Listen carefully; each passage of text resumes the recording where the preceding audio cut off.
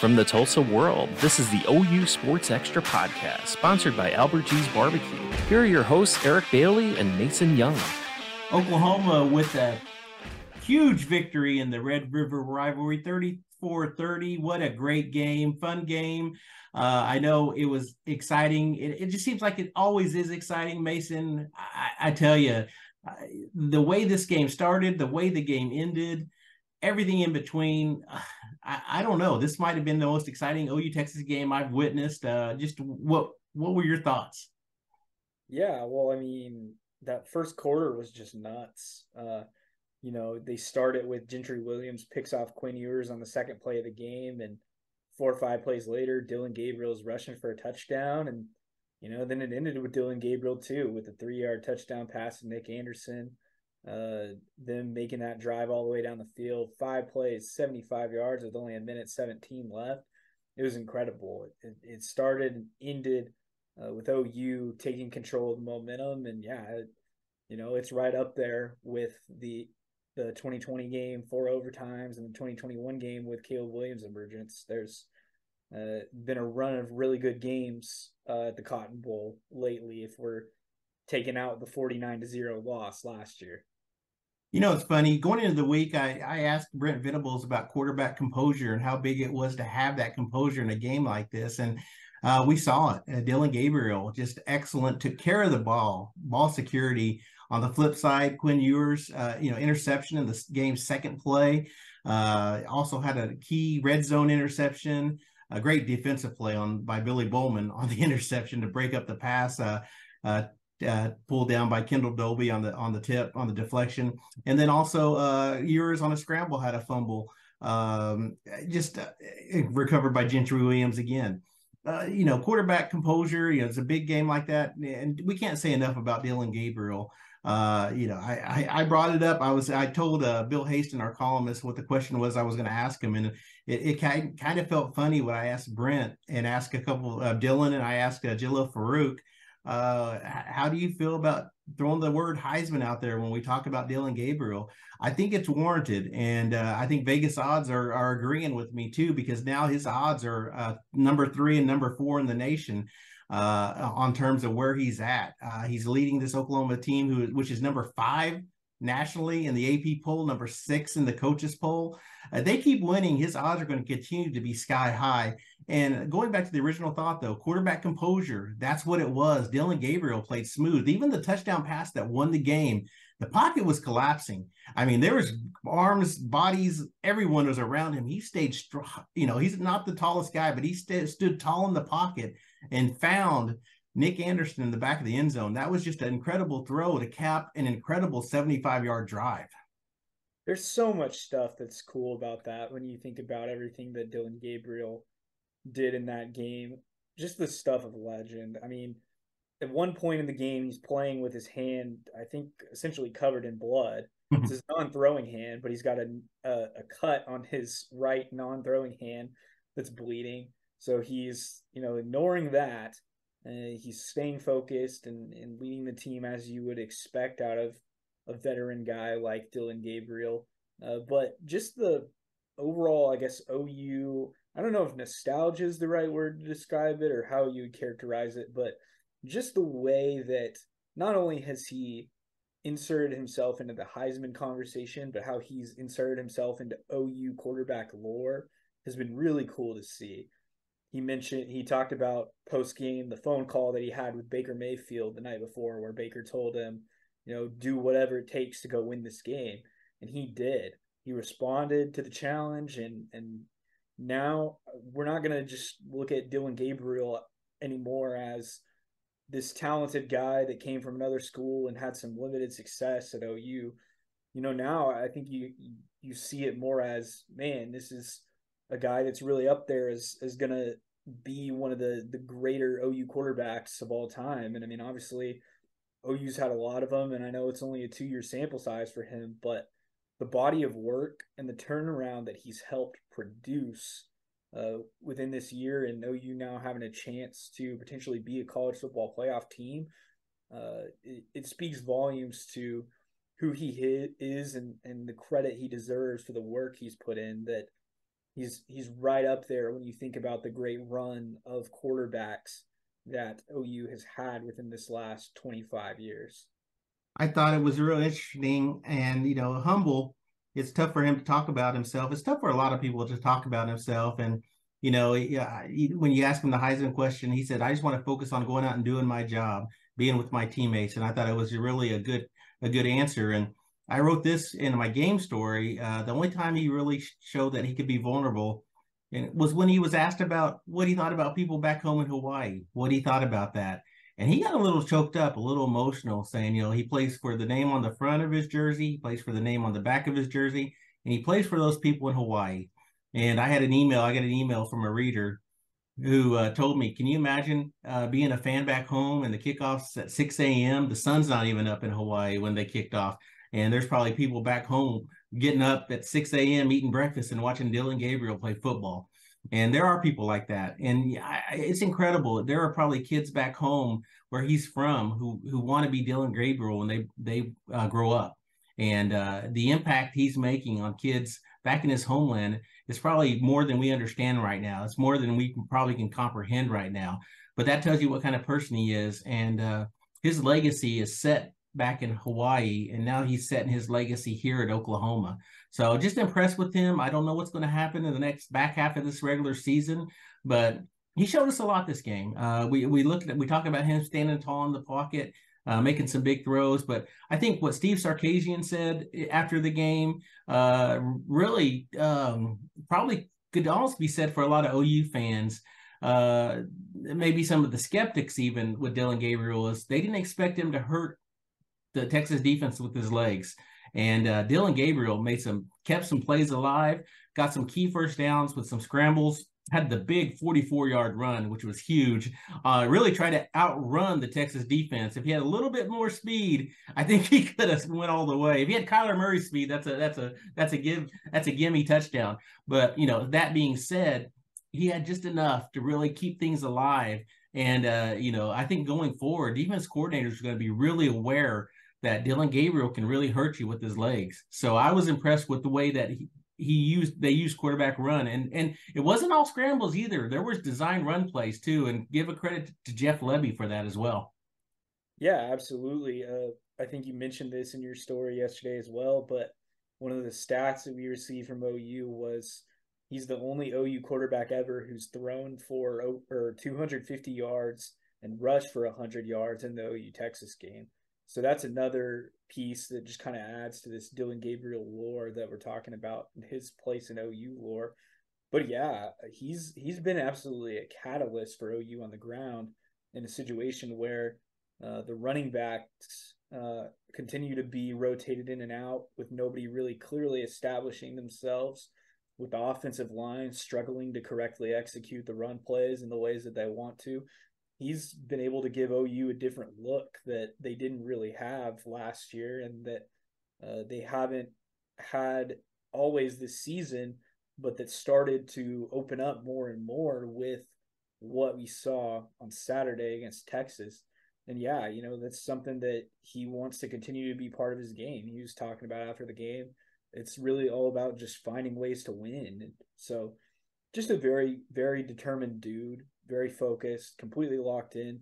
It's funny, I tweeted something before the game. There's the video of him getting off the bus and going into the locker room, but had his headphones on and he just looked super locked in. And that's exactly the Dillion Gabriel that we've been getting all season, and that's exactly the Dillion Gabriel we got in the Cotton Bowl yesterday.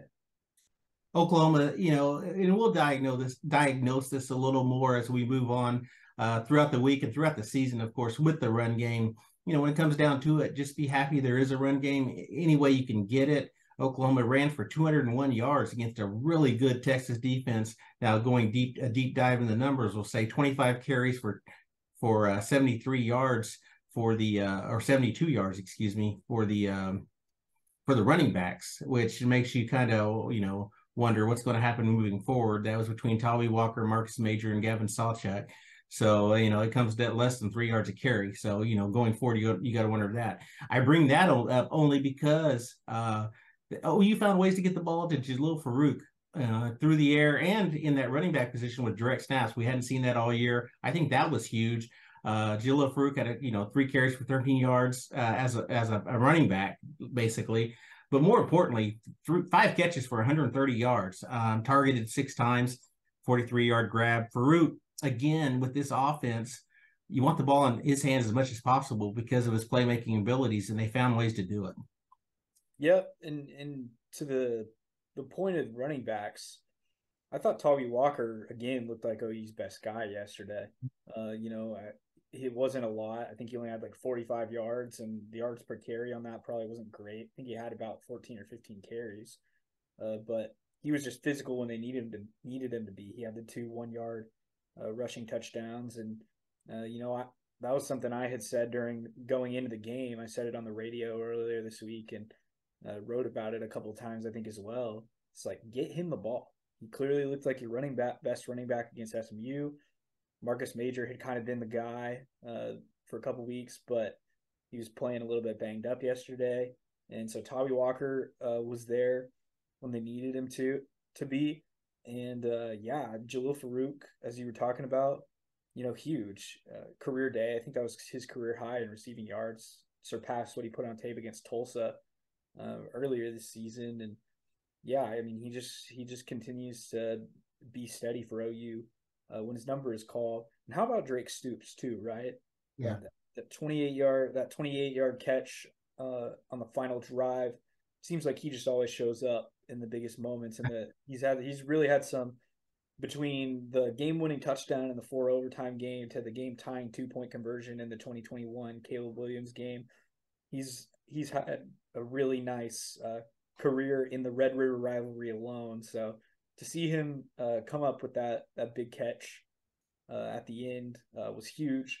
I think one thing to monitor is it looked like Andrell Anthony kind of maybe came up a little bit gimpy at the end of that game. Maybe didn't play the last few minutes or so. Hopefully everything's good with him. He had a few nice plays on Saturday as well. But they've got depth.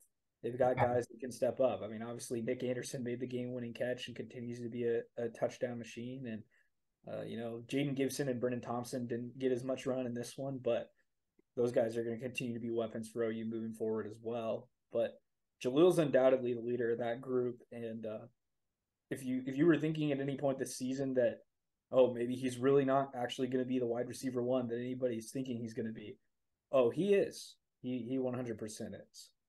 Yeah, we're going to hope the best. Not just as a football player, of course, as a person, for everything, for Andrell Anthony. Just doesn't sound good right now. Doesn't look good. Maybe we're supposed to talk to Brent Venables tomorrow and get an update. Hopefully, we get an update and just hope the best. You don't want an injury for anybody. So that's tough because Andrell Anthony's been just a major player for this team, and he's been a feel-good story too, with coming from Michigan and having the year that he's having. So we'll get an update from Brent hopefully tomorrow to see what his status is. You mentioned Nick Anderson too. Only 1 catch, 3 yards, going to kill his yards per catch. He was leading the nation. He had 27.9 yards. His average goes down to 25.6, which is still a healthy number. But a 3-yard catch will do that. But it doesn't matter when it's the game-winning catch in the Red River rivalry. So, but going back to Anthony, we'll see what happens. That pushes Jaden Gibson up in the depth chart. So we'll see. It's going to be, all eyes are going to be on Jaden Gibson at that position too. Now, it's going to thrust him into a more of a contributing role as long as Anthony can't go. So we'll see what happens there. Defensively, I thought, to start with Gentry Williams. I mean, gosh, he had the fumble recovery. He had the interception on the second play of the game, and really could have had a third fumble recovery. It looked like too. If they ruled that one play a fumble, it was overturned. Just impressed with Gentry Williams. He just every week he continues to grow and grow and grow. Playing so well in his second season. The Sooners, 2 more interceptions. They have 12 as a team. They won the turnover margin 3-0. Just overall, defense played well. They gave up a lot of yards. Yeah, they gave up more yards than they have all season, but 23 points as a defense, 7 of the 30 came out on our special teams play. So I think you can live with 23 points, and they buckled down in the red zone. When they came to the red zone, they had the big 4th down stop. That was incredible. I think we'll be talking about that for a while. First and goal at the 1, and you don't allow Texas to score. I think that was pretty incredible too. Yeah, just seeing real confidence that they played with and the success that they had against a team with just so much talent on offense. You look at Quinn Ewers potentially being a first rounder this year. You look at the skill player talent from Jonathan Brooks in the backfield to Mitchell and Worthy, the receivers that they have, Jatavian Sanders at tight end, even though he maybe wasn't playing 100% healthy in that game. That's an offense that absolutely shredded this OU defense last year. Now, granted, there's some different looks to this. You've got a lot of transfers on this OU defense now that had a big impact that weren't there last year for the 49-0 game. We've also got a lot of the returners like Key Lawrence and Danny Stutzman and Gentry Williams and Jaron Kanek and yada, yada, yada that have stepped up and made a lot of changes in their game. So really cool to see the growth of that OU defense from last year compared to this year. Mentioned the 4th down stop. That was just nuts. Danny talked about the guys in the front getting a lot of push and being able to create 2 no-gain plays and then a play for a 1-yard loss to set up 4th down. And then Billy Bowman comes in and stuffs Xavier Worthy off the swing pass. Just wild. That's an OU defense that would have absolutely cracked in that situation last year, I feel like. I don't think they would have been able to withstand that. And they made a number of key plays, even on Texas's last drive as well. Steve Sarkisian was talking about the sack that Jacob Lacey had on 1st down and how that completely threw their plan for the drive off kilter. They felt like they had to kick the field goal ultimately to, take the lead.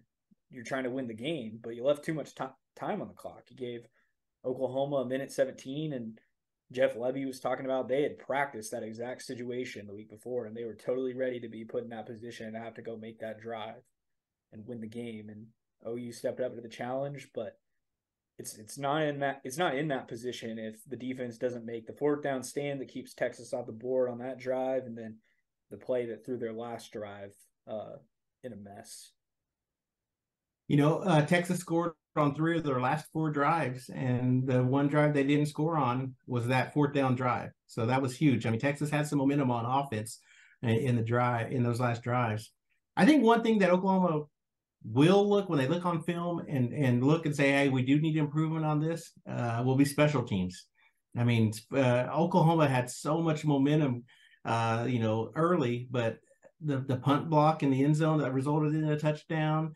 What else? They had a 26-yard punt that they ended up with net 21 after a penalty. And then they had the, what else? There was something else. What am I thinking of? Zach Schmidt's field goal, I think a 45-yard field goal attempt that not even close. I don't even think it would have cleared 35 yards, to be honest. They had that one. And and the penalty on the reverse, which was a nice design. It was a trick play on a reverse, and they got charged with a forward lateral. And that play came off a 15-yard penalty on Texas, because Texas, for excessive celebration, it was a great call because you're going to get good field position. And Oklahoma would have been plus at the 40 near midfield, and they ended up having to start at their own 15. So you're looking at special teams play. And Oklahoma, I mean, in a game of this magnitude, hidden yards are huge, and Oklahoma lost so much yardage, especially the punt block in the end zone. I mean, Oklahoma had so much. Oh, they gave up a fake punt too. Texas had the fake punt. That was another play. So there was so much. I think special teams is going to be under the gun a little bit on Oklahoma this during the off week, and then next week preparing for UCF. Yeah, they I don't recall how many times he punted, but Luke Elzinga did get in there. They did put him in for at least one of the punts, and I think if I remember correctly, it was a little bit shorter punt, but Texas, I think, fair caught it inside the 10. I think you should give him a shot, or if it's the kid from Colorado. It seems like Plaster, unfortunately, just really doesn't have it. There's just really not any consistency there, and you kind of got to wonder after that Schmidt miss as well. Is Gavin Marshall knocking on the door at kicker? The trick plays, the success that they continue to keep having with the creative plays that Jay Nunez is putting in, whether it's the lateral. I mean, I know that they didn't exactly run that right and it didn't work out, but as you said, really nice idea. And we think about the punt blocks from Peyton Bowen. There's been a lot of positives on special teams, but it's all in that kind of creative space, the extras. You got to have the basics down. You got to be able to have good field position off punting. You got to make kicks when they're there. And I just think OU needs to reevaluate that and get those basic tenets of special teams figured out, because that very well, depending on how things went, that could have cost you the game yesterday. And, it could be a problem moving forward too. You just never know. Oklahoma gets the week off, well-deserved week off, comes at a perfect time too. You get midway point of the season. There have been seasons when they had an early week off during the bye week or a late one. This is perfect, right in the middle. 6 games in, 6 games left. They get the week off, then they get UCF, really a UCF program that's kind of reeling as well too. UCF is also off this week. So we'll get one day with Brent Venables. Monday, we'll get interviews with Brent Venables and select players. I don't know how many players we'll get. Remember, last week, Texas week, we only got 4 players. And Brent Venables, I wonder if he says, I got something moving here and we'll only get 4 players the rest of the season. I don't want to wish that, but we'll see what happens. Mason and I will have all your coverage. We'll dip it a little bit into recruiting this week. We got a plan for some recruiting coverage this week too during the off week. And we have some other tricks up our sleeve, I guess, right, Mason, for our Oklahoma coverage coming up the next month. And things are going to get more busy as Oklahoma continues to win. They put themselves in really good position. Number 5, Mason, what do you think? Number 5 in the AP poll, number 6 in the coaches poll. They're positioning themselves well, aren't they? Yeah, I think it fits. And, I wrote about this a little bit earlier today when the poll came out, but, assuming they run the table, things line up for them really well. I mean, Michigan and Ohio State are both in the top 4, and they got to play each other before it's all said and done. And, Georgia is going to probably face Alabama in an SEC championship game. That's going to be a good game that could maybe kind of shake some things up a little bit. And you also look at this one's maybe like a less of a known, but maybe Duke has the potential to cause some problems for Florida State in the ACC race. They still got to play them. So things line up very well for OU to eventually get in the top 4 if they run the table. The challenge is going to be, and I think both sides are expecting this, more likely than not, OU is going to face Texas again if it makes it to the Big 12 championship game. It really seems like that those are clearly the 2 best teams in the conference, and they're going to be the last 2 standing when it's all said and done. And you just never know what will happen. I mean, obviously, 2018, OU lost at the Cotton Bowl, but then beat Texas in the Big 12 championship game and made the college football playoff. Is a role reversal in the cards for the Longhorns? Who knows? We'll find out. But obviously, right now, OU, you got to savor this win while you can. You got to come back ready to, take down UCF and make it all the way through your schedule unscathed before you can worry about a rematch with Texas. So they just got to continue to take it one week at a time. And I think the biggest statement you can make to continue to help your case is if you come out of the bye week and just absolutely throttle UCF, just absolutely show everybody that you're the superior team in the Big 12 and that you're not going to come off of a bye week flat. I think that'll be really, really big because you think about it, that's hurt teams in the past. I want to say, I think the 2021 team was coming off their bye when they went and lost to Baylor in Waco. They had a late bye in the season and they went and lost to Baylor in Waco, and that just completely threw the season off kilter. So you don't want that to happen again. You want to come out and not be flat and continue to make statements about who you are to the pollsters and the people that are making college football playoff consideration? Rat poison. We're talking rat poison. Media's already talking about OU college football playoff, polls, Big 12 championship game. This is what Brent Venables' job is going to be, is keep his team focused week to week. He has, enjoy the week off and then just focus on UCF and let everything play itself out. And we're going to get a lot of that, all the answers starting tomorrow. They're not going to want to look ahead, but Oklahoma, you're right. And it's our job to look ahead. We're going to look ahead every week, but it's here's some more rat poison. Brent Venables for Coach of the Year. I mean, last year we were talking about them, like, can they make a bowl? And if things got really bad, is he even going to be here? Is he going to be one and done? But the turnaround has been incredible. So we'll just throw a little bit more fuel. There's a little bit more rat poison. That should be the next question to Brand. Are you a Coach of the Year candidate? Forget Heisman. Are you Coach of the Year candidate? No, and that's the thing. The date to remember too now for Oklahoma fans. Let me throw some more rat poison, but don't. Yeah, I guess we can keep among median fans. Halloween. That's when the first college football playoff poll is released. So Oklahoma, if they do their job, they win UCF, they win at KU, which is going to be a tougher game. That could be, that's going to be a really tough game winning up there in Lawrence. Tougher than it never had. I don't know the last time anyone said that. Maybe in the mid '90s, winning in Lawrence will be tough. But if Oklahoma wins those two games, that college football playoff game is going to be huge, or poll will be huge, because that's where you really get a feeling for where Oklahoma stands. So we'll see then. Well, Mason, this has been a long post-game pod, but well-deserved after the epic game that we saw.